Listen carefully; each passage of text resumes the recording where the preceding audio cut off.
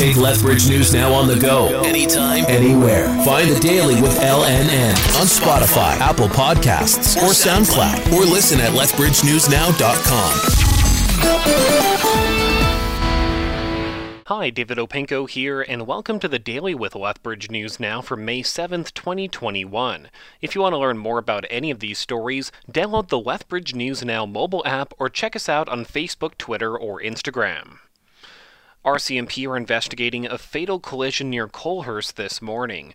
Crews responded to Highway 3 near Kip Road around 9:50 a.m. as two eastbound semis collided. One of the trucks hauling lumber caught fire. The driver of one of the semis, a man from Granham, was pronounced deceased on the scene. There's no word on the potential cause. 1,980 COVID cases were confirmed across the province today. Only about 24% of those were variants. In the South Zone, 86 people tested positive, including 26 in Lethbridge and 14 in Medicine Hat. Active infections both locally and regionally continued to rise. 4 Albertans died from COVID since yesterday's update, but none were in the South Zone. An Edmonton woman has been found guilty of manslaughter in the death of her 5-year-old daughter. The girl died of blunt force trauma after the 30-year-old beat her with a belt and spatula. The manslaughter charge went ahead, but the judge says there wasn't enough evidence to convict her of second-degree murder, assault with a weapon, or failing to provide the necessaries of life. She's expected to be sentenced this fall. Fire destroyed part of a retirement complex northwest of Edmonton. Officials say 3 residents suffered smoke inhalation, but no one has died. Flames broke out at Citadel Mews West Continuing Care Facility in St. Albert just before 8 p.m. last night. Some residents are sheltering in nearby hotels, while long-term care residents have been moved to a large banquet room until a more suitable space can be found. A Red Deer man on death row in Montana for almost 40 years says he has mixed feelings after legislation to resume executions in that state was unexpectedly defeated. Ronald Smith has been on death row since 1983 for killing 2 young men near East Glacier, Montana.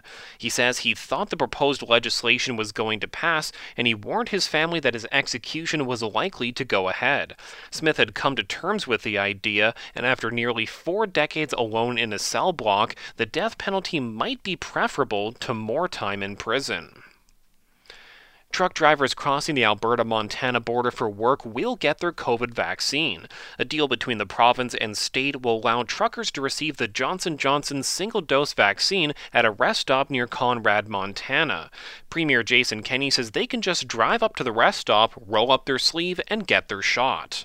Truck drivers have worked hard throughout the pandemic to keep the supply chain open and deliver the essential goods that Albertans need. That's why Alberta is taking further measures to protect the health and safety of these workers. By vaccinating truck drivers who travel across the Montana-Alberta border, we're protecting them from COVID-19 infection, and we're ensuring supply chain remains open during the pandemic. The program will start on Monday, and vaccines will be administered daily until May 23rd. New judges will have to commit to taking training in sexual assault law. Bill C-3 was passed in the Senate last night, the 3rd attempt to see such a law passed in Parliament.